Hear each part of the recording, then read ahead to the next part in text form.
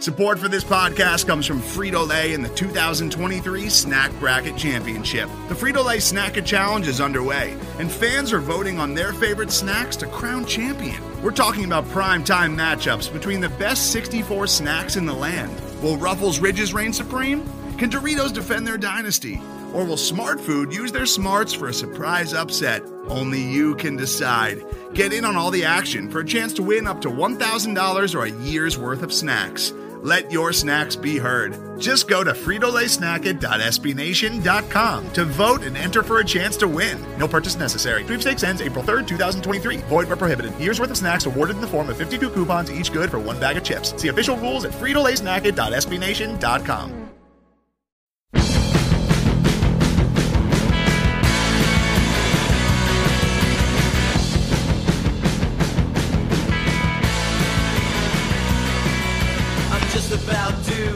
Welcome to the second episode of Royals Review Radio. I'm your host, Max Reaper. I'm the editor-in-chief of Royals Review, part of the SB Nation network of blogs. You can find us on the web at www.royalsreview.com.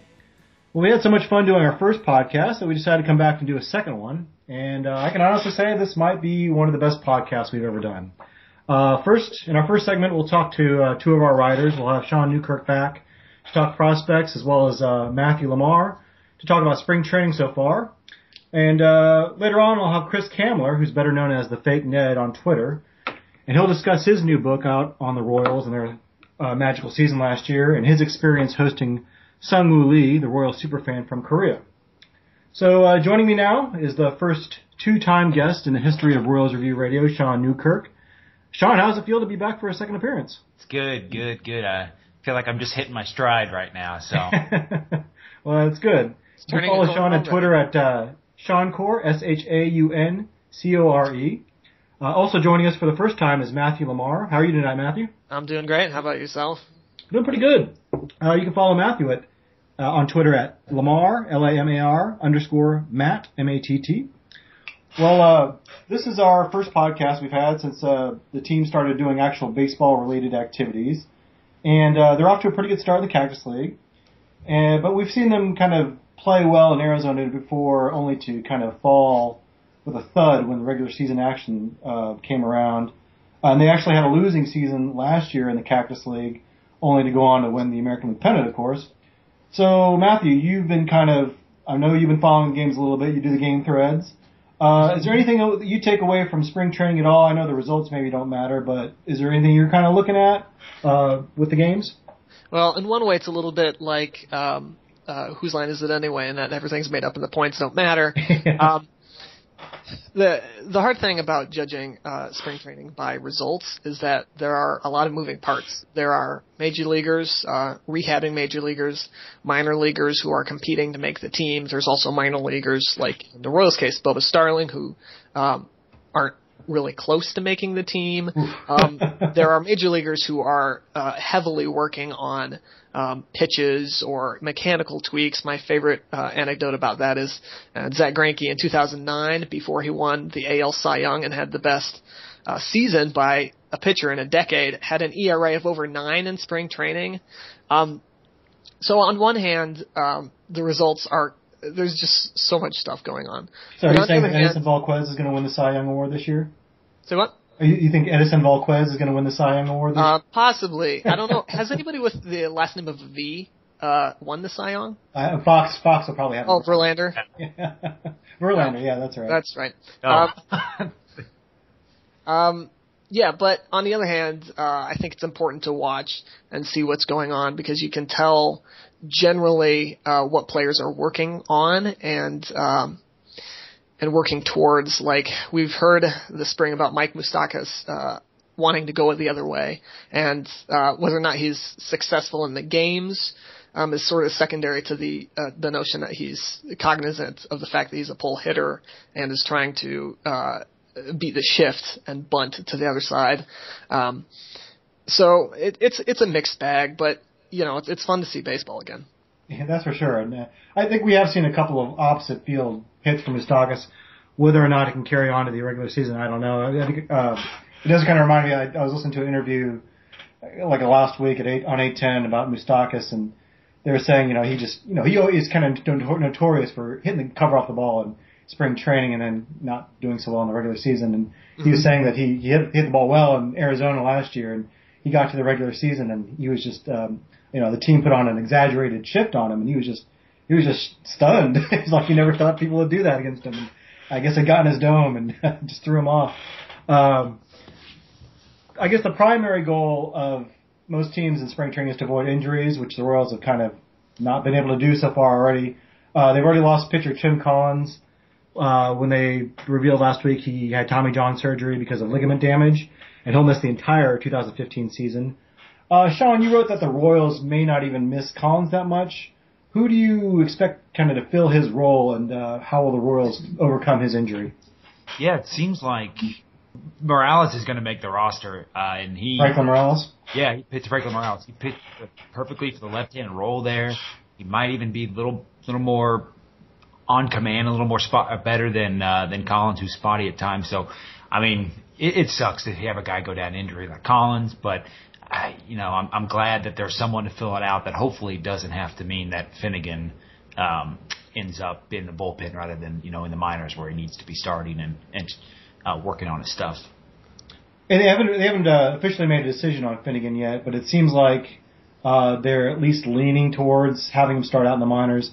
We may talk a little bit more about Finnegan later when we talk about prospects, but I did have that piece last week about his development and whether or not he should start out in the bullpen or the starting rotation. And my argument was that, hey, it may not be that big a deal if he starts out in the bullpen. Now, if it was up to me, he probably would start in the minors to work on some things, and there was some pushback to that.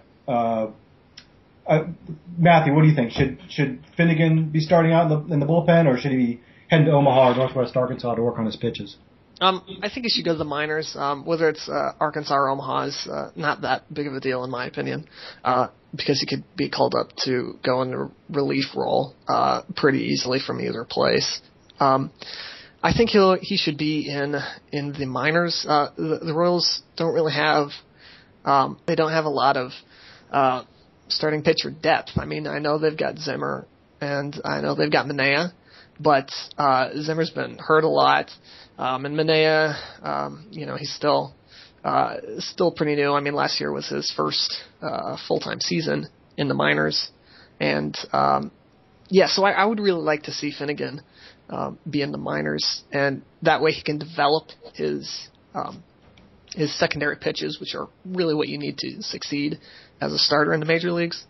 You can get by in relief with, a fastball and a breaking pitch like a curveball or slider, but, it's really hard to get opposite-handed hitters without a changeup, and, he didn't really use that very much in his time in Kansas City. And plus, I think for what his role would be in the bullpen, like a Loogie, a left-handed guy who gets other lefties out. There are other people who can do that specifically as good or roughly as good as Finnegan for cheaper, like Franklin Morales. So, I mean, it's not like it would be a different case if the Royals didn't have Holland or Wade Davis or Herrera, and Finnegan was going to be their closer setup guy. He's just not. They've got enough depth in the bullpen that they can put him in the minors and call him back if they need to. Yeah, I think that makes the easiest case for keeping him in the minors, just because they have that depth. I guess my point is only that there's a lot we don't know about pitcher development, and there have been guys that have started out in the bullpen, like Chris Sale and Adam Wainwright, that ended up becoming good starting pitching. Some of the comments, I think, made good arguments, though. I think, in particular, Gopher Balls talked about how Finnegan had basically no minor league track record. He only had a couple of starts last year in the minors, so he could probably use that time to work out in the minors a little bit, work on his changeup. Sean, just real quickly, what do you think of Finnegan's stuff, and what would he have to work on in the minors? Yeah, it's basically just all changeup at this point. Right. As Matt said, with being a lefty and getting out righty, the biggest piece. In the minor, just a really small sample size, but he was awesome against lefties. Had about 100-point average spread, about 100 points higher against righties, but which still I think it was in the low 240s anyways. But just working on secondary stuff, mainly the changeup. I don't think innings are a big thing for him as far as he needs to just build up innings. Obviously, we want him to pitch, but again, he's been pitching since almost 2 summers ago when he was on Team USA and then started again in college season. So he's got a ton of innings still underneath his hand there. So, working on his changeup would be the big thing and using it. He really didn't use it at all in the majors. So he really needs to use it in the majors going forward.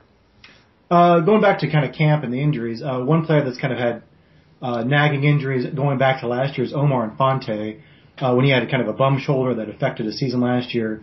He's already had in camp this year, he's kind of had a bum elbow. Matthew, is this going to be an issue with Omar Infante all season, and should we expect Christian Colon to get some major playing time at second base this year?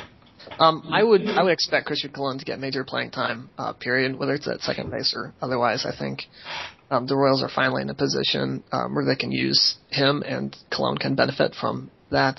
As for Infante, it's hard to say. He's an aging second baseman, and guys in their mid-30s just get injured more often. That's just how it works, and you never know. I mean, it might be a nagging thing all season long where he plays every game, but he's bad, much like this past season where Infante was battling injuries, or if he's out and Colon is put in at second. Either way, it's not good because depth is always something that you want, and personally, although it would be more fun for me to see what Colon can do at second, and maybe better for the Royals long term if they know what they have in Colon.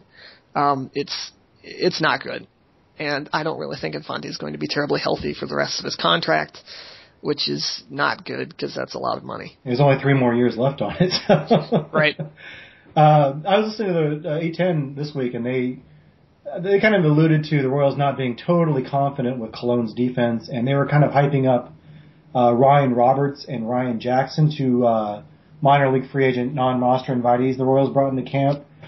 Sean, do you foresee a scenario where maybe Colon doesn't even make the club? Should we expect anything out of Ryan Roberts and Ryan Jackson? Colon making the club, maybe. Yeah, I mean, I like Colon. He's probably not a very good hitter. Maybe at best, league average. So, but I mean, Ryan Roberts is basically the exact same as Colon as far as maybe at bat and maybe even in the field there. And Jackson really there's really not a big difference between the 3 as far as on the field defensively and offensively. I mean, none of them, either the 3 project to be better than, even 85, 90 WRC plus. I think Jackson's even worse than that. So you want to go with upside, maybe Roberts, because he's had some, 20, I think he had a 20 home run season, but he's in his mid-30s by now, 34 years old, I think? Yeah, 34, right. Yeah. So, if you want to try and tap into that and strike, lightning in a bottle again, but really it's Colon above those other 2, to me at least. Yeah. Going back to injuries, Luke Hochevar is another guy coming off injury. He missed the entire 2014 season with Tommy John surgery, and the club has kind of indicated not all that likely he'll be ready for opening day, but probably shortly thereafter. Matthew, do you expect any bumps in the road with Luke Hochevar coming back from Tommy John surgery, or do you think he'll be bounced back to the 2013 Luke Hochevar that was pretty dominant? I would certainly like that latter part because 2013 Hochevar was really, really good. And he just makes what's already a pretty good bullpen even better.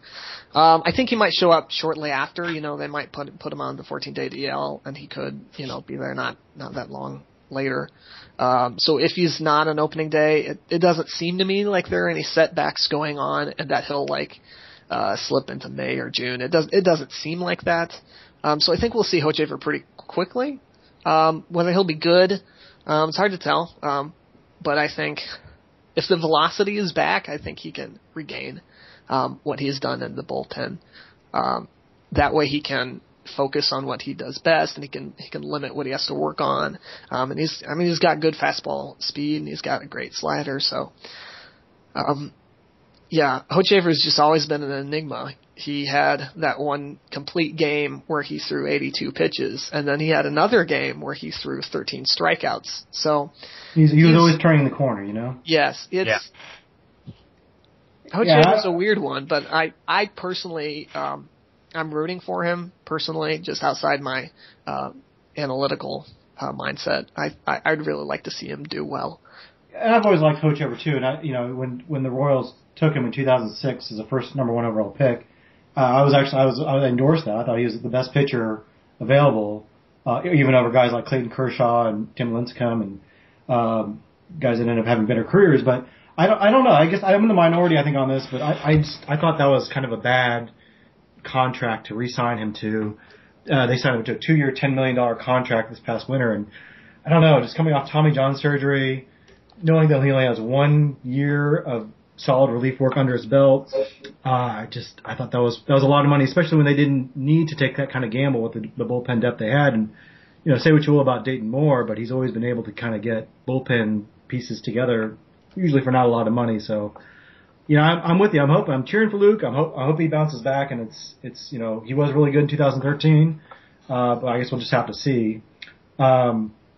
Just one of the last injuries, it hasn't gotten a lot of attention, but Jeffrey Flanagan tweeted out kind of casually that pitching prospect Sean Manaea, who, Sean, you referenced earlier, he had an abdominal strain, but he should be ready to go by April. So that's kind of a good segue into what I wanted to talk about next, which is the Royals prospects. This may not be a big deal, but Sean, do you think an abdominal strain will affect Manaea's mechanics at all? And what are you kind of looking for him? They kind of said he might be a fast mover this year. What are you looking for out of Manaea in 2015? Yeah, I don't know if I want to see him in the majors in 2015. I do really like him, and he was my number 1 prospect for the Royals there, and it'd be great if he was in the majors which means he had accelerated on his path and he is ready for it. But if they're slow with him and, if he's not here for 2015, that's fine. It might be likely if, September comes around and he gets called up, or if, Volquez ends up being the normal Volquez that we know there.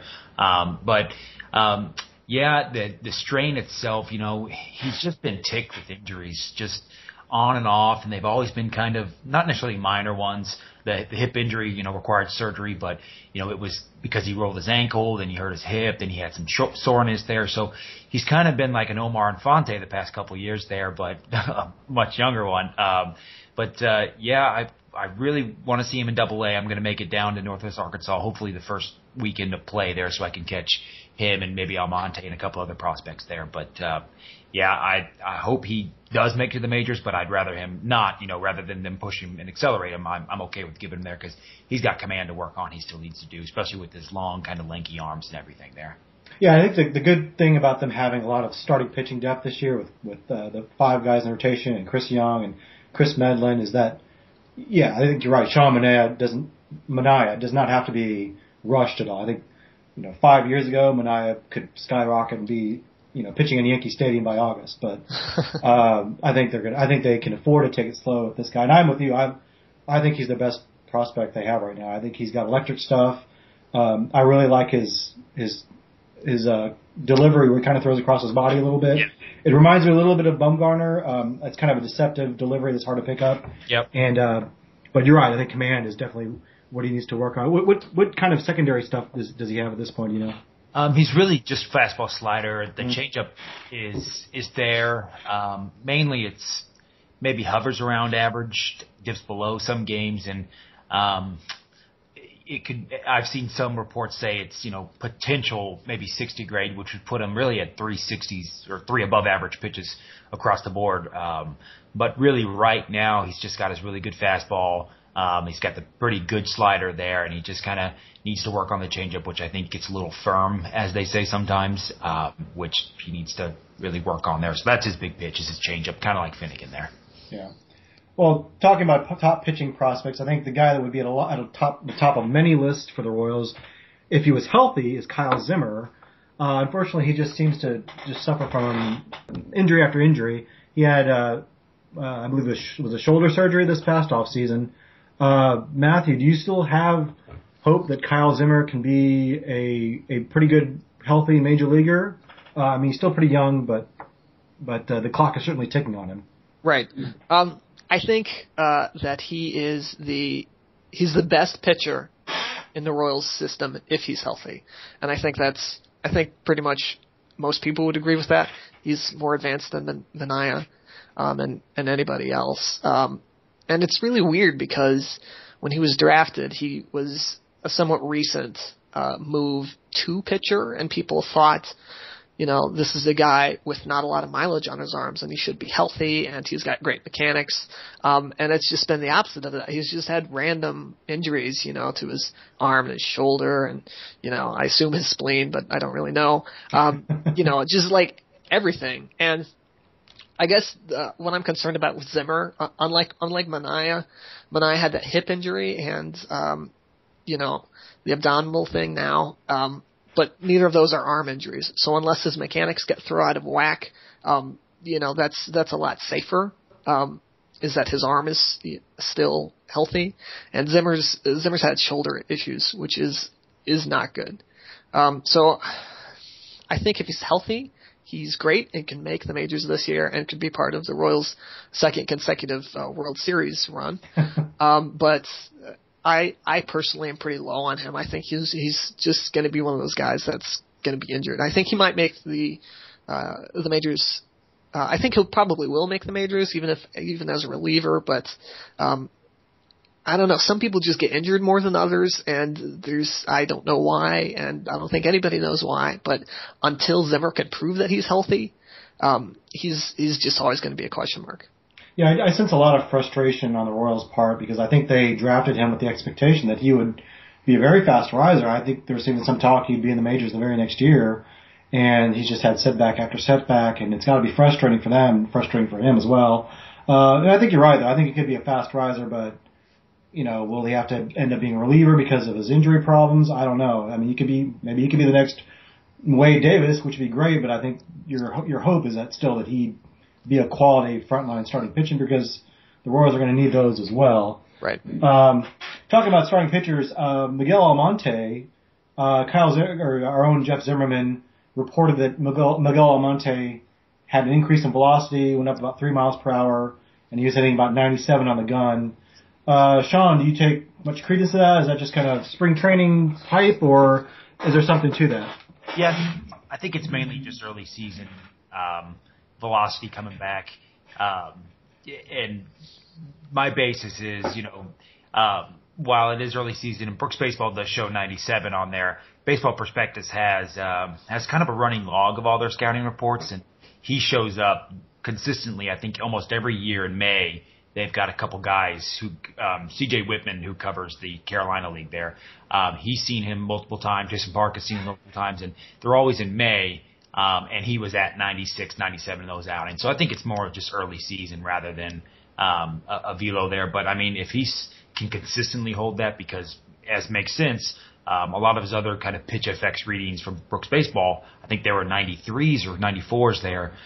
They came in October during like the Arizona Fall League and the like. But if he can maintain that, for even get down to maybe 95, 96 or so, that's spectacular for him, his chances of staying in the rotation there for me. Yeah, I also wonder if in the spring a lot of times they have shorter outings, and maybe, I don't know if guys are just kind of gassing it because they know they're only out there for an inning or two. Like Wade Davis is a much better reliever in one inning of work than he was as a starting pitcher over 5 or 6 innings. What do you think Almonte pitches this year? I think Double-A would make sense there. He was pretty good in the Carolina League. No really reason for him to return to Wilmington, which is such a pitcher-friendly park and a pitcher-friendly league. His command was much better than I've really seen it before through stretches in the Carolina League there. And he ended the overall season, I think, with about a 2.5 or 2.6 or so walks per 9, which is great for him. And yeah, I think he probably needs to just go to Double-A at this point and really face more advanced bats. Same thing with, Zimmer and Manaea and, Benford's already been there, but a couple pitchers, I think that's really where they get tested is Double-A. And, it's just such an extreme pitcher's park, Wilmington is, that you like the results, but you're really looking for more reports than results at that level there. And that could be a pretty loaded Northwest Arkansas team. Yeah. If they have all those guys, all those top prospects on the same team. Can't talk about Royals prospects without talking about kind of a lightning rod, and that's Bubba Starling, who we mentioned earlier. Kevin Ruprecht had a piece last week about his high strikeout rate. Matthew, is Bubba Starling going to pan out at all? What do you see the future of his professional career being? Because they say his glove can play right now, but it's just a matter of him making contact. Yeah, I mean, and that's the thing, and the fact that that he's not hitting that much is not that big of a deal to me. It's the way that he's not hitting much. He's just striking out a lot, like 30% in the minors, which is quite a bit. And Bubba Starling's obviously plenty athletic, and he can do everything that you would want him to do. He's a good base runner. He's a great fielder. He's got an arm. He's fast. He's got the glove. He's got good instincts in the outfield. But hitting the baseball is the key. And the frustrating thing about Starling is that he just needs to be a bad hitter at the major league level to be really valuable. Even if he's a bad hitter, like 20% below average, he's got enough of the other stuff, the defense and whatnot, to be, a two-win player. He's just, it's really frustrating because nobody seems to know what's going on. The Royals have changed his stance 47,000 times. I do think that eventually he will make the major leagues, and he'll at least be a backup outfielder because he's just got so much athletic talent and defensive skill that it's hard not to see him make the major leagues when there are a dozen guys who are backup outfielders on major league teams that have no bat but are pretty good glove guys. Like Jarrod Dyson, for example. Right, yeah, although Dyson's probably a better hitter. Yeah, and he's got a little bit better eye for the strike zone, it seems like. Yeah, so I think that Bubba Starling will eventually make the major leagues in that capacity. But whether or not he will stay around to do so, I don't know. It's really hard, and it's, again, really frustrating because he's exactly the type of story that you want to make the major leagues and succeed at the major league level. I think we're all, a lot of people are rooting for him not only because he's a local kid, but just because, he does have a tremendous amount of raw talent. And from what I understand, his bonus is all paid out. I mean, he could walk tomorrow to the University of Nebraska and play quarterback for them, but he's still in camp. Sean, you've been following his career. Obviously he strikes out a lot. Is there anything we can diagnose and say that he's doing wrong, or what kind of? Is he still kind of an upside that we saw with him when he was taken in the first round a couple years ago? Yeah, it was discussed maybe a year and a half or two back.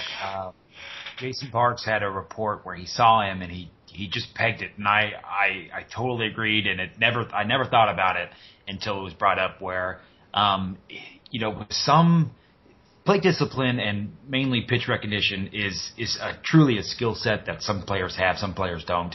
Some players can work on it. Those who don't can work and gain a little bit, but you can never really go from, Bubba Starling to Joey Votto. You just have to have it there. So a big thing with Starling, it seems like, was brought out at that point was maybe a neurological thing. That's the reason that, he just can't recognize spin. He can't recognize pitches there. He went through LASIK to try and help that, and it didn't really seem – I think he had a hot streak for like 2 weeks right after he came off of LASIK, and everybody goes, oh, great, it worked. But then he kind of went back to being Starling there. Because if it's neurological, that's really it. I mean, you're going to have to try and hope that maybe one year his BABIP sign up that he can, strike out 30% of the time, have a plus 20 run defense season. I mean, just to even get to 2 wins or 2.5 or 1.5 or so. But working on it, is just hoping that it is a neurological, hoping that it is just him taking his time. He was spectacular raw when he came out of the draft. Easily one of the best Midwest players there, along with Bundy, and he was from a cold weather state, so he just didn't face the competition that even close to the competition that maybe he even saw in rookie ball. Some people compare rookie ball to like the SEC in college. And Starling had I think about a 130 WRC plus in rookie ball, so he was fairly good for his first start out. But yeah, if it's neurological, that might be the book on him. Otherwise, you're just hoping that he's just slowly evolving there. He's began to strike out again in Arizona Fall League, in spring training here. So, yeah, we'll just see. It's frustrating. I don't know. I give up. Well, another guy that kind of gets the scouts drooling, but maybe had a disappointing season last year, was Raul Mondesi. He's arrived in the Royals camp, was invited to Major League camp. He's already been sent back down to minor league camp, where I'm sure he'll be sent to probably Double A or Class A ball. But he showed up with 15 pounds of muscle. But he had kind of a disappointing season last year in Wilmington. Sean, what do scouts see in him, and what kind of comp do you see for him in the majors? Man, he looks so. This is weird to say, but he looks so good. I was really blown away when I first saw him. He has grown even since I watched a game, the Arizona Fall League Championship game where he was in, and I think and that was in October, I think maybe November. I think he's gained size and weight since then, and it's reported he has. He looks way, way bigger than even he did at the beginning of last year. What scouts really like about him, I mean, plus runner, a plus defense. Some people might even call it, a 70 great defense there. They really love that. And at shortstop, he's going to stick at shortstop there. They see the bat speed. He's got great bat to ball skills there. The power is a little bit there. You're going to hope as he builds out, he's going to maybe gain more power. Hopefully you'd like him to just stay around average there. He does have an aggression at the plate, which, him being 18 years old in high A, not only, again, is that a big pitcher's league there, but, he's facing college, experienced players who might be 22, and here he is, he was 18. So that's what scouts really keep riding him on there, is that, you've got an 18-year-old who wasn't very good at all in the Carolina League there, but then again, he was able to compete. He played every day. Defense was great, and then they just are projecting him, and that's it. And I think best case for him is Elvis Andrus, which would be spectacular. I mean, he was really, really good from ages like 20 to 24. Hasn't been as good the past few years, but I mean, that would be spectacular, Elvis Andrus. Yeah, it seems like if he continues to develop, he'd be ready, I think, just about the time Alcides Escobar's contract would expire. So that's right. That'd be huge if he turned into that kind of player. That'd be all-starish caliber type shortstop, which I think would be huge for this franchise, especially considering how much they emphasize strength up the middle. Right. We've talked a lot about some of the top prospects, but are there maybe some under the radar or sleeper prospects that each of you guys like to tout or kind of rooting for here in 2015? We'll start with Matthew. Before I get there, I just had a question for Sean. What do you think is a reasonable time frame for people to get worried about Mondesi if he doesn't produce for the next couple of years? I feel like he would have to, and just off my gut, I feel like he would have to repeat Double A, and if he hits that league twice, then I think you should really start worrying. I don't know if he'll go to Double A this year. I mean, to start the season, I think he hits Double A this year. But I think if he's 21, and he'll be 19 this year. So I think if he's, maybe 20, 21, Double A, still struggling, the defense is probably always going to be there. But at some point, you're going to think, oh man, is he glove only? Which is, he's got a spectacular glove, but he still can hit a little bit. But yeah, I think if he gets to Double A, plays there twice, still no bat comes around, by age 21 or so, you've got to kind of be worrying about it. And he's already seen a bit of a fall off of some prospects list. He's dropped a bit, and some of them are saying, hey, come on, the bat needs to come around. It's been, 2 years since he's had, even a near, average line there. So yeah, that's I think John Sickles had him ranked 106th, I think, which is kind of shocking because everyone has pretty much had him in their top 50 at least. Right. So. So underrated prospects. I think one of them could be Cheslor Cuthbert. I think people have sort of forgot about him, but he's pretty high up in the minors, and though he may not be a star, I think if the bat plays out, he could be an underrated, if not particularly impactful player. But I think he could be somebody who could play in the majors reasonably soon and make an impact, a positive impact if you had to. Do you see him as a utility guy, or do you think he's not going to be able to transition to other positions? It depends on what they use. He probably, I don't think he will be that great at second base, but the Royals employed Yuniesky Betancourt and Chris Getz, so I I don't think that's too big of a deal. I think if he can hit, he'll be pretty useful. Although he will need to find another position because first base, at least for the next couple of years, will be Hosmer and Morales, and who knows, maybe Butler in 4 years from now. Return for return, huh? Yeah, the return of the king. That's one way to put it. The person that I want to succeed more than anybody is Scott Blewett, solely because of his name.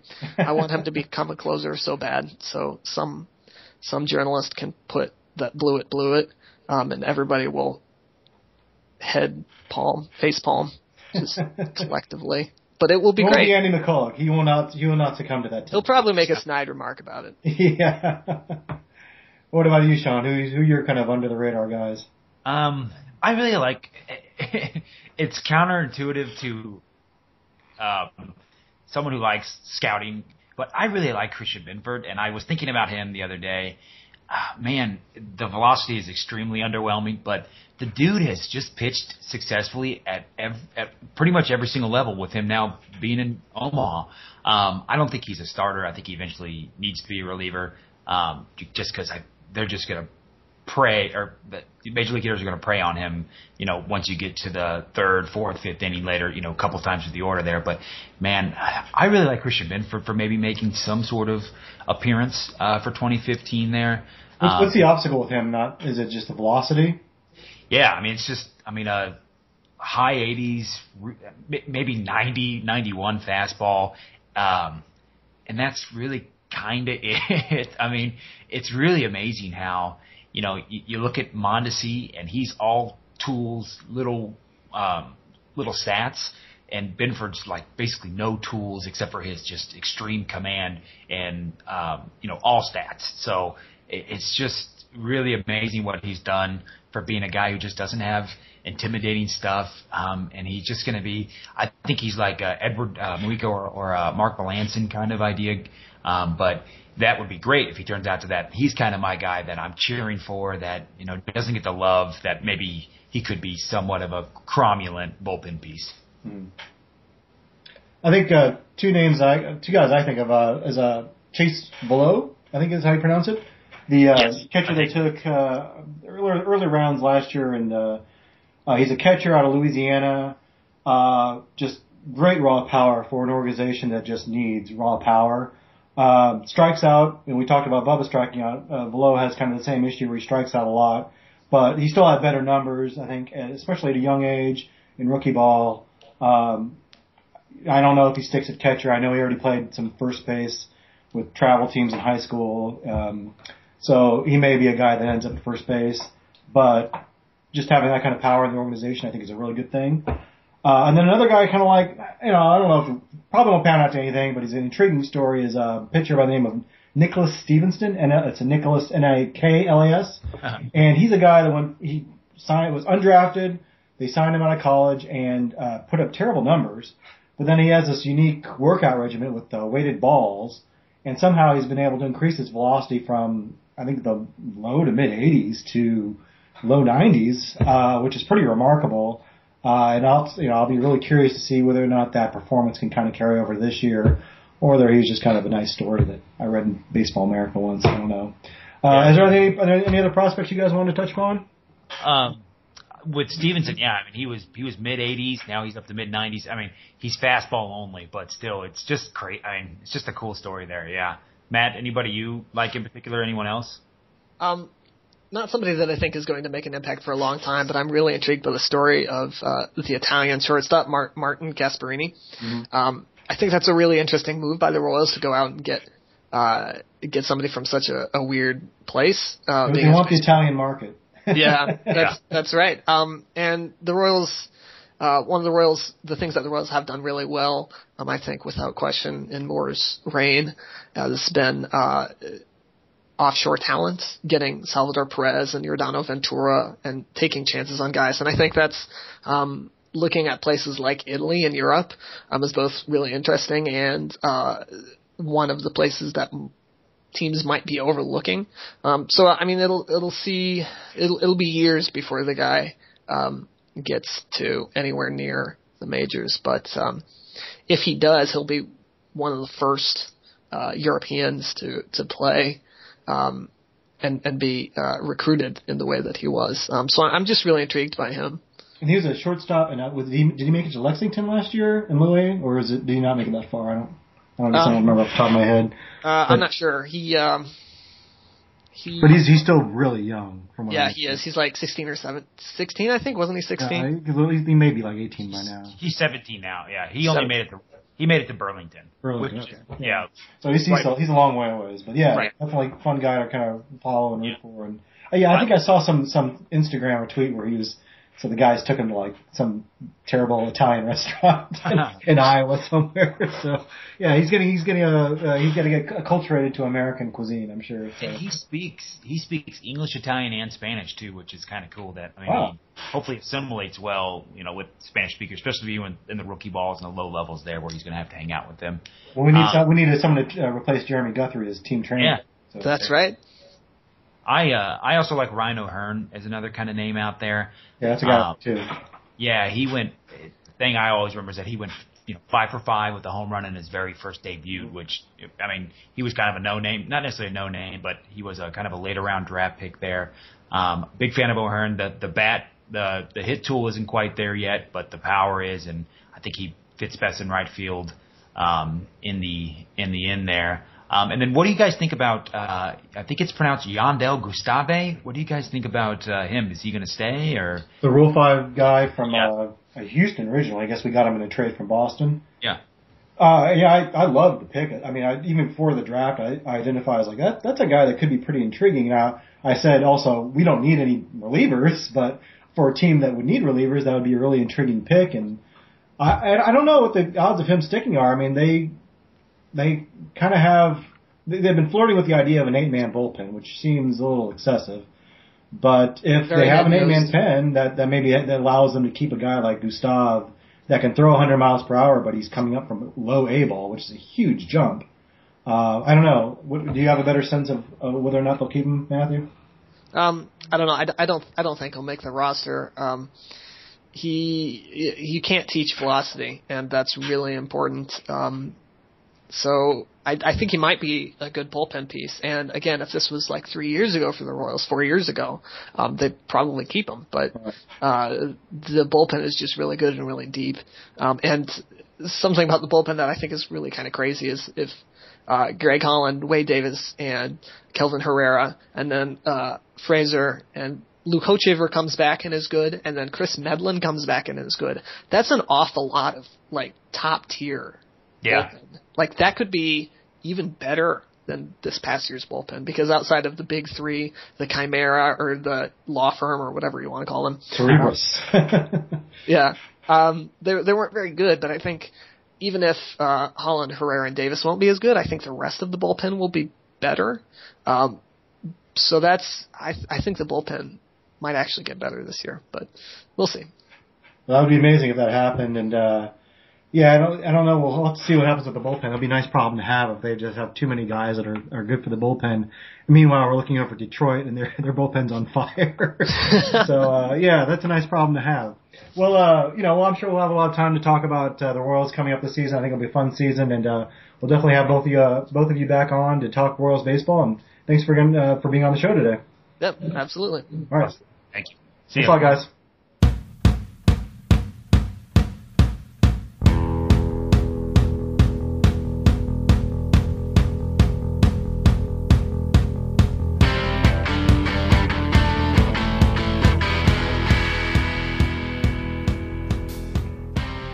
Joining me now is Chris Kamler. If you follow the Royals on Twitter, you surely know him as the fake Ned, which was originally a parody account of Ned Yost. Chris is also a writer, and you can read his work at the Kansas City Post as well as the Platte County Landmark, and he writes occasionally for Pine Top Press. He's written a book called The Silence, the series, The Summer of Sungwoo, about the Royals' amazing run last year and his unique experience as part of the welcoming committee for Sungwoo Lee, the Korean superfan who traveled all the way to Kansas City last summer, just about the time the team got hot for its pennant run. Chris, thanks for joining us today.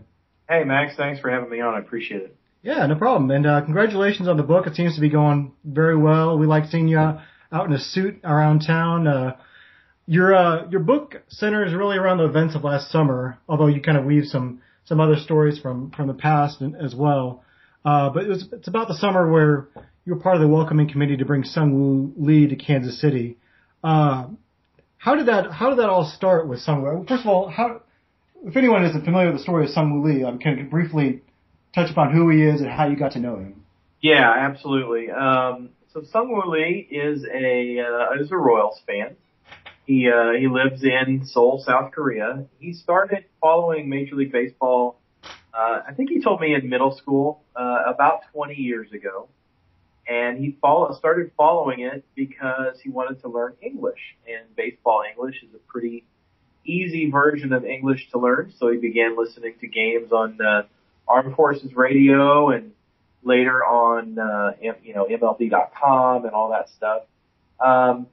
So he started following Major League Baseball about 20 years ago, and he, as you do, you have to pick a team. So he decided to pick the Royals. He says it was because they were the underdogs, and remembering back to the Royals of 20 years ago, they were certainly the underdogs. So he fell in love with the team. He actually told me a story once about Jeff King. He watching Jeff King hit a home run in Kauffman Stadium, then Royal Stadium, and seeing fireworks go off, and him saying, someday I'm gonna go to where that he hit that home run, and that became kind of a bucket list item for him.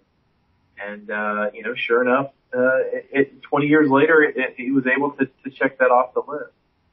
I got to know him a few years ago through Twitter, just like many of us have gotten to know many others through Twitter.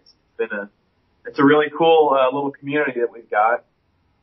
But a couple of years ago, you'll recall this is the days before James Shields and before before the kind of the reawakening.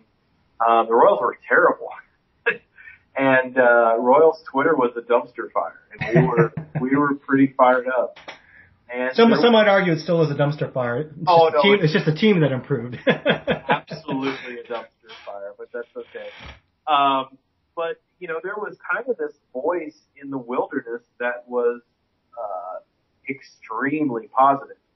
And you see positive people all the time, and you think maybe they got a screw loose, or maybe they're just whatever. This guy seemed uniquely genuine, and so I reached out to him a couple of years ago, and I wrote an article about him for my blog at the time, and I called him the fan of the year, whatever. And we developed a friendship. This is probably about 3 years ago, and that friendship continued to blossom through Twitter. He got to know Danny Duffy, he got to know Danny Parkins from 610, and several of others. And all of us were like, dude, you need to come to Kansas City. This is your team. You know everything about these guys. And he's like, oh no, I can't get off work. And that's what people, I don't know if people understand how hard it is to get off work. I mean, not only just to travel all the way to the United States, but I mean, just to get a vacation at all in Korea is a pretty huge obstacle, it seems like. Extremely rare for them to take time for themselves. Right. And that's a lot of cultural things there. But sure enough, he found himself between jobs, changing kind of companies, changing locations where he was working. His father had been ill, so he took a couple of months off. He was just kind of between jobs. And sure enough, he emailed us in June. I think this was June. Emailed myself, Dave Darby, and a couple other folks, and said, I'm coming. And we had checked in with him every month and said, hey man, when are you coming? When are you coming? Oh, I'm never coming. I'm never going to be there. And sure enough, he sends us this email, hey, I'm coming. So, there was probably about 5 or 6 of us, and we were this informal, little committee. And, we didn't know if he spoke English. We didn't know if he needed a place to stay or really anything. So we kind of just decided to take him under our wing, and then I got involved and blew it out of proportion and all that. But the rest, as they say, is somewhat history, because it just happened to coincide with one of the greatest runs in Major League Baseball history. and it happened the night he landed. So, it turns into a pretty cool story to the end. Well, what's really remarkable to me about it all is that just the amount of trust needed, because, I mean, you're essentially meeting strangers from the internet. And every time we think of strangers from the internet, we think of bad, scary things. I mean, in the book, you kind of say that you had to make sure to yourself that it wasn't some elaborate catfish prank of some British lady. And I think it had to take a lot of trust on his part as well to not think that these are people putting him on in Kansas City that, we're going to take him in and like murder him or something. I mean, did you ever kind of stop during this whole planning process and say, wait a minute, this is just crazy. What are we doing here? I'm not sure if we stopped and considered that. We were extremely concerned that the culture or the language barrier would be an issue. We had reached out to a couple of high schools and said, hey, do you have any Korean kids that could come and interpret for us this week and stuff like that. I remember being very concerned about that because I knew, if I got dropped off in the middle of Germany, I would just crawl into a fetal position and die. So, turns out he got off the plane, speaks really decent English, much better than me after a couple of years. We ended up not needing the kids, and he's doing literally he's seconds off the plane and he's doing interviews with television places and I think that's part of the charm is that he was so charming and he continues to just be you just want to put him in your pocket and carry him around. He's a fantastic guy to talk to.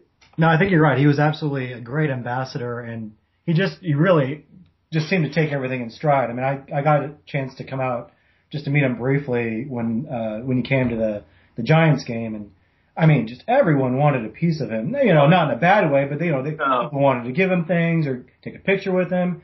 And if you had if you had dropped me off in the middle of Germany and I didn't really know the language that well, and there were people, I was speaking my second language, and people kept wanting to make requests of me. I don't know if I would have taken it nearly as gracious as he did. I mean, but you're right. After about 2 days of that, I would have started punching people. But sure. Every day every day had its own like peculiarity. The very first day, I read about this in the book. The very first day, we get off the plane. He lands like at 5:30, and we go down a couple of exits down to this sports bar that's there, pizza place. And because he wants to, I think the Royals were on the West Coast. He just wanted to watch the game. So, he lands at 7 or 8. We have a couple of beers and this guy heard that he had landed on the radio.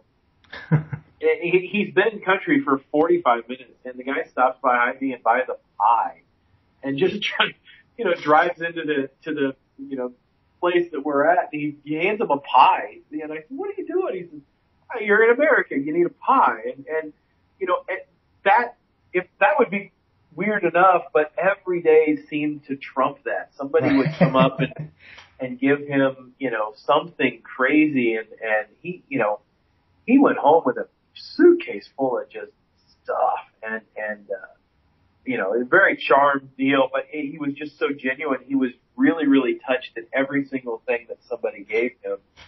And, I think that was my biggest takeaway is how he handled it with such grace and such, just genuine love. And that love was returned, exponentially. Yeah. And I've never seen anything like it. I've absolutely never seen anything like it. And I probably never will. Yeah, I did notice, and it was very, very small minority. I mean, I think most people he's very well received. I think there was a little pushback from people that didn't know the situation and thought maybe he was getting special treatment because he was a new fan, when that's not the case at all. I mean, like you say, he's been a fan for 20 years, and not only is he a fan, he's a hardcore fan. I mean, you talk a little bit in the book about your trip. He wanted to see a minor league game in AA Northwest Arkansas. And I'm a big fan, but man, like Ethan Chapman, I couldn't tell you anything about Ethan Chapman. I couldn't pick Edison Rincon out of the lineup. But you write him, he knows all the players. That's a great story because that's exactly what I tell people. They're like, this guy just flew over and why do we have to roll out the red carpet for this guy? Well, once you understood, so I'll tell this story briefly. We drove down to Northwest Arkansas. I think Omaha was away. They were on the West Coast or something. So, it's 3.5 hours down, and they were talking in the car. And they were so gracious to us. There was probably about 10 or 15 of us that ended up being down there. They invited Sungwoo down to batting practice, which, you don't normally do, but he's coming up to Chesler Cuthbert, other guys, and hey, that's who, and he knew these guys off of sight. And this is the Double-A, Royals roster. And so, you imagine that he's just combing through, baseball prospectus and, all these websites, and for him to know these guys off of sight. So we invited Vance Wilson's their manager, and it's very burly, kind of like ex-Marine type look, really. And so he invites the 3 or 4 of us into the clubhouse, and they're eating dinner, and it's between batting practice and the game, so they're eating dinner, they're just kind of relaxing. Vance Wilson walks into the center and says, "Hey guys, listen up. This guy came a long way to meet all of you. I'd like you to come up and say hi to him." So one by one, they all, get up and introduce and shake their hand. And I'll be damned if he didn't pick off 90% of the guys by sight. And if he didn't, he just, all the guy had to say is, "Hey, I'm, so-and-so." "Oh yeah, I know you're a third baseman." And so we're walking through, we're finishing up, and they're getting ready, they're starting to change for the game. And there's this guy who had been in the back working out. And I think it was Rincon. And so he says, "You're Edison Rincon. You play, third base." I think I'm going to get the positions wrong, but "You play third base." He says, "No, man, I play the outfield." I'm standing behind him like, doggone it. He almost got them all right. And Sungwoo was like, "No, you're a third baseman. You play third base." No, man, I play the outfield. I play the outfield. And it turned into like a little weird thing. And so we walk out, we're walking back to our seats. One of the clubbies pulls us aside. "Yeah, Rincon just got transferred to the outfield because he couldn't play third base." So Sungwoo's information was accurate. It just was a little bit untimely. And struck a nerve. He says, and Rincon's a little mad about it. So what was going on? So he's a better fan than not just your normal fan. He's an uber fan. So that's what I tell people when they're like, "What's this guy? What's his deal?" Yeah, no, he's legit. So he comes off the airport, and you've got a handful of media there. At what point during that week does it kind of dawn on you, oh man, this is becoming a pretty big deal? Because it just exploded. I mean, you talk about media requests from the New Yorker. You get contacted by a filmmaker from ESPN. He ends up on SportsCenter. It just seems like it just snowballed. At what point were you just like, this is huge? About 20 points throughout the week. But I'll tell you, it really hit me about like day 3, I think. The days kind of run together, but day 3 we're touring Kansas City, and we just kind of got in our car and drove around during the day, and we ended up at the Liberty Memorial at the World War I Museum. And we walk in, and they know who he is by sight. This is day 3. And they're like, "Oh, here," and they give him this, commemorative coin that they don't give out to a lot of other people. And so we go up to the top of the Liberty Memorial. And if you've ever been up there, if you've ever been in Kansas City, it's a little bit like going up in the Arch in St. Louis. It's cramped, it's narrow, and at the very top of it, there's a ring around it that you probably only fit about 10 people comfortably up there. It's single file.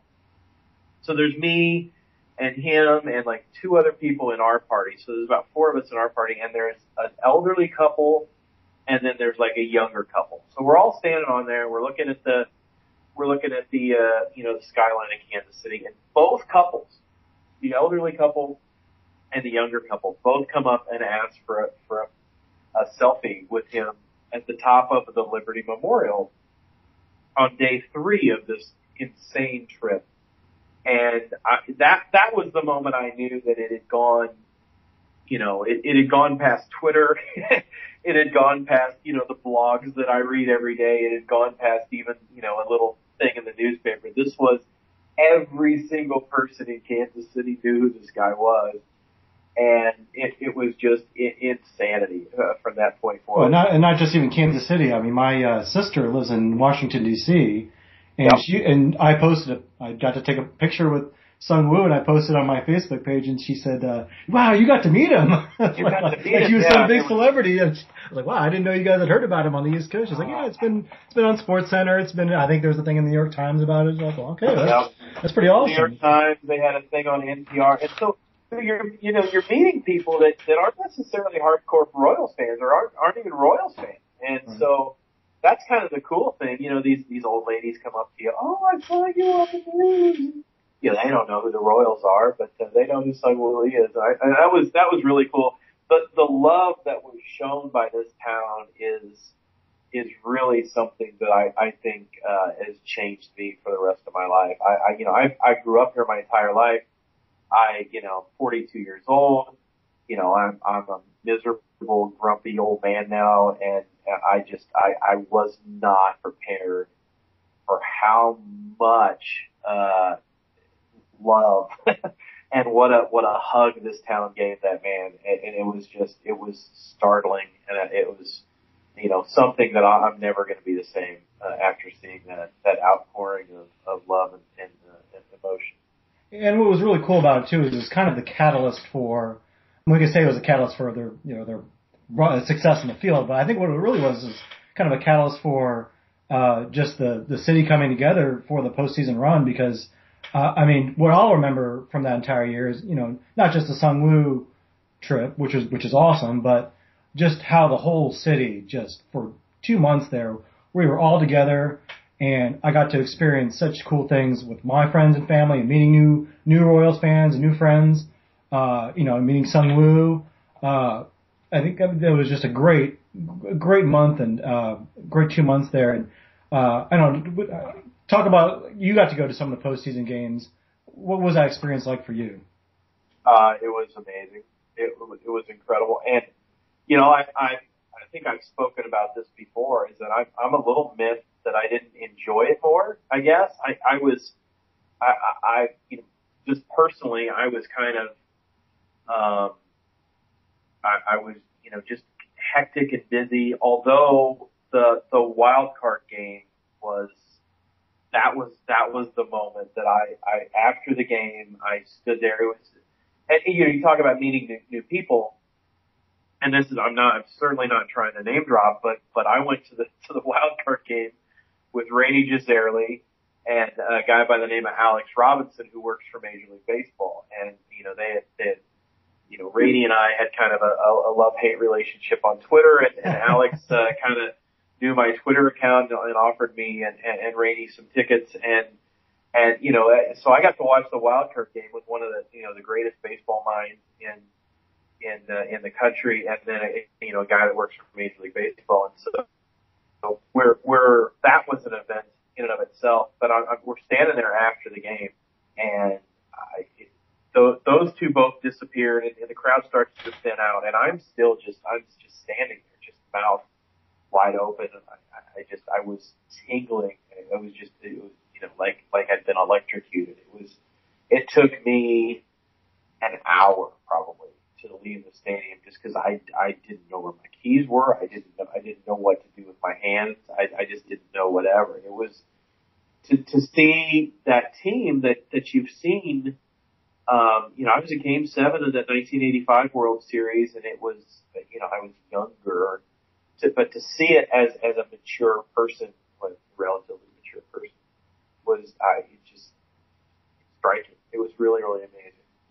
So you've been a fan, you run the gamut. You grew up with the 70s juggernaut and the team that kind of capped it off with the 85 World Series, but then you had the valleys that we all, a lot of us experienced for from 1995 to, up until a couple years ago. First of all, what kind of got you into baseball in the first place back in the 70s when you started following the Royals, and does going through all those bad years, we never wish that on anyone, but does it kind of make it maybe a little sweeter that they were able to finally reach the World Series last year? No, the bad years were awful. The bad years were terrible. No, I live in a baseball family. We just do. My dad was my first coach. He and I both have worked for the Little League Baseball, North Kansas City Baseball League for the last 30 years off and on. I've managing their umpires, and he directed the league.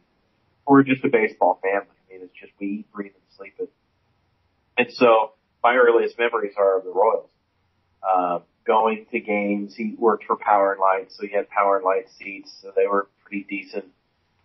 We went there 3 or 4 or 5 times a year, down behind the dugout and or that second tier, screaming at John Mayberry because he was my favorite, player. I tell a story that when Chris Chambliss hit the home run in I think it was 76, to win the ALCS over the Royals, I cried. I cried for like a day. I would have been 4 or 5, but that was my saddest memory of all time, and will always be my saddest memory. So growing up at Kauffman, there's a relatively long chapter in the book about my cousin and I we grew up at Royal Stadium. We were those idiot kids that were unsupervised, and we just ran up and down the spirals, and we'd ask for go over to the dugouts, bullpens, and ask for baseballs. My cousin must have had 200 baseballs in his house that he just collected from the stadium. So I've grown up with the Royals every year, and there's not a year that I probably haven't been to 10 games, and there's not a year that I haven't watched over 100 of them or listened to 100, and it's just it's been part of me through the good and the bad. I mean, it doesn't matter to me the bad years so much, because it's still baseball. It's still baseball on the radio. It's still baseball on TV. It wouldn't have sucked if they were not terrible for 28 of those years. But I got excited when we signed Marcus Storm Davis. I got excited when we when we signed Yuniesky Betancourt for the second time. But, at least it gives you something to tweet about, Yeah, so it absolutely, it's job security, so it's good. No, it's my team, man. It's just it's a very important part of my life. I've had the privilege the last couple of years to see it from different angles, from the press box and from other things, and nothing about those experiences makes me love that team any less. Well, it's really awesome to see the longtime fans finally kind of get rewarded, and some of the it's also nice to see the new fans kind of see what this team can be, and also see that their fan base can come out, because I think there are a lot of kids that have grown up always knowing the Royals as losers, and you and I remember the Royals being a good team in the 80s, and I remember asking my dad for World Series tickets when the Royals signed Mark Davis, because I thought they would be I thought they were really good, Absolutely. Right. But yeah, it's hopefully it won't be another 29 years before they make it back to the World Series. Let's kind of turn to the team this year. You've been following up on their off-season transactions. They have a lot of the same team, but of course we're missing some key parts in Billy Butler and especially James Shields. How do you what's your kind of your outlook on the team going into this year? Well, I haven't still kind of. I think we're all kind of in a waiting period. I don't know if the new arms are going to be as good, although they're that the back of that bullpen is just a crushing blow to anybody. I think our offense is going to be a little bit better, and I realize that Mike Moustakas is still going to be as part of that offense, but I think We can't get worse, I don't think. Yeah, I think he's going to come up a little bit. I think this is a make or break year for Eric Hosmer. I think this is a make or break year. Well, it's probably, make or break probably last year for Alex Gordon. But I think that core, now that you've lost your two leaders, and say what you will about Billy Butler, but he was the person that the media all rushed to first after the game. He was the person that, was kind of the poster child when it wasn't James Shields. Both of those guys are now gone. So you've got either like a Gerard Dyson or Lorenzo Cain that, do a lot of talking, but maybe not leadership. So you've got Alex Gordon, who's super, super quiet, and leads by example. So who's going to step up and be the leader of that team? You could see Cain off of that MVP performance. You could see one of the pitchers stepping up. Salvador Perez is certainly amazing, although I think his offense is going to need to improve significantly. There's still a lot of question marks. The thing that does give me hope is that he didn't play well last year.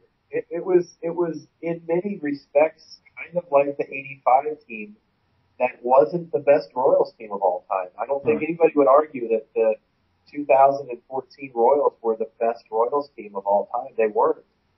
They were the best playoff Royals team of all time. Right. But so maybe some of that clicked in, and I think the other thing that really is nobody's talking about, and I hate to plug my guy, but Ned Yost, something clicked with that guy in September, and he began to lead differently. He began to manage differently. He began to adjust in a different way than he's ever done before in his life. And it'll be interesting to see how that evolves. He's been an absolute media darling since, spring training. All the quotes that I've seen are. He seems to have a swagger to him this year. He's got a little swagger. It's kind of interesting, Yeah. It's funny. I saw a quote. I'm going to box the quote, but they were asking him about Lorenzo Cain batting third. He says, you can do what you want, but at the end of the day, we're still American League champions. I was like, yeah, that's amazing. And so, they got a little swagger. Now, we saw in 2003, where they had that great season, and in 2004 was the third. We saw them recoil, and I think there's a lot of prognosticators right now who are picking them pretty low. But I don't think the Tigers got any better this year. I don't think the Twins got any better this year. The Indians and White Sox, they don't put the fear of God into me. They're not the Tigers of 2 years ago. So hey, step up. Let's see what can happen. I don't see why not. I think we'll have to see. I don't have a prediction per se, but I think they'll be in it at the end. And if this team could catch that lightning in a bottle like they did last year, which is difficult, I think they'll be fine. They certainly have that veteran swagger, like you mentioned. They kind of have that swagger that that confident team is better than a not confident team. I don't care who you are. So I think, and it's just nice to be in a position where we can talk about, if things go right, they can actually make the playoffs without sounding totally crazy. I used to love Joe Posnanski's optimistic column every year where he looked, try to look at the 2004 Royals, 2005 Royals, and see how it could all work out, and it just, it was all pie in the sky. Well, this year, I don't know if they're certainly not the odds-on favorite, but I think it wouldn't be unreasonable at all to see them take the division and make the playoffs again for sure. But, yep, absolutely. Well, we'll see you out at Kauffman Stadium this year, and I know we'll be following you on Twitter to get all your takes on the Royals and Ned Yost, and knock him down a peg or two after all that swagger. But, we wish you the best of luck with the book, and thanks again for being on the show. And you can find Chris Kamler's book, The Silence, the Series, The Summer of Sungwoo, at Kamler Book. That's KAMLER book.com, as well as Area Rally Houses and Kansas Samplers and the KU Bookstore as well. And you can also find it on Amazon.com. And Chris Kamler, thanks so much for joining us. Hey, thanks, Max. I appreciate it. All right. Well, that's our show for today. Again, I want to thank our guests, Matthew, Sean, and Chris Kamler for appearing today. And I'd also like to thank the Fleshlights for providing the music for our podcast. You can find links to some of the things we talked about on our site at royalsreview.com, which is where you can find our Royals commentary on a daily basis. Our podcasts are also available now on iTunes if you want to subscribe there. Now that the season's getting started pretty quickly, we hope to get podcasts going about every 2 weeks, so look for the next podcast at the end of the month, right before the season starts. Again, I'm your host, Max Reaper, and thank you for listening to Royals Review Radio.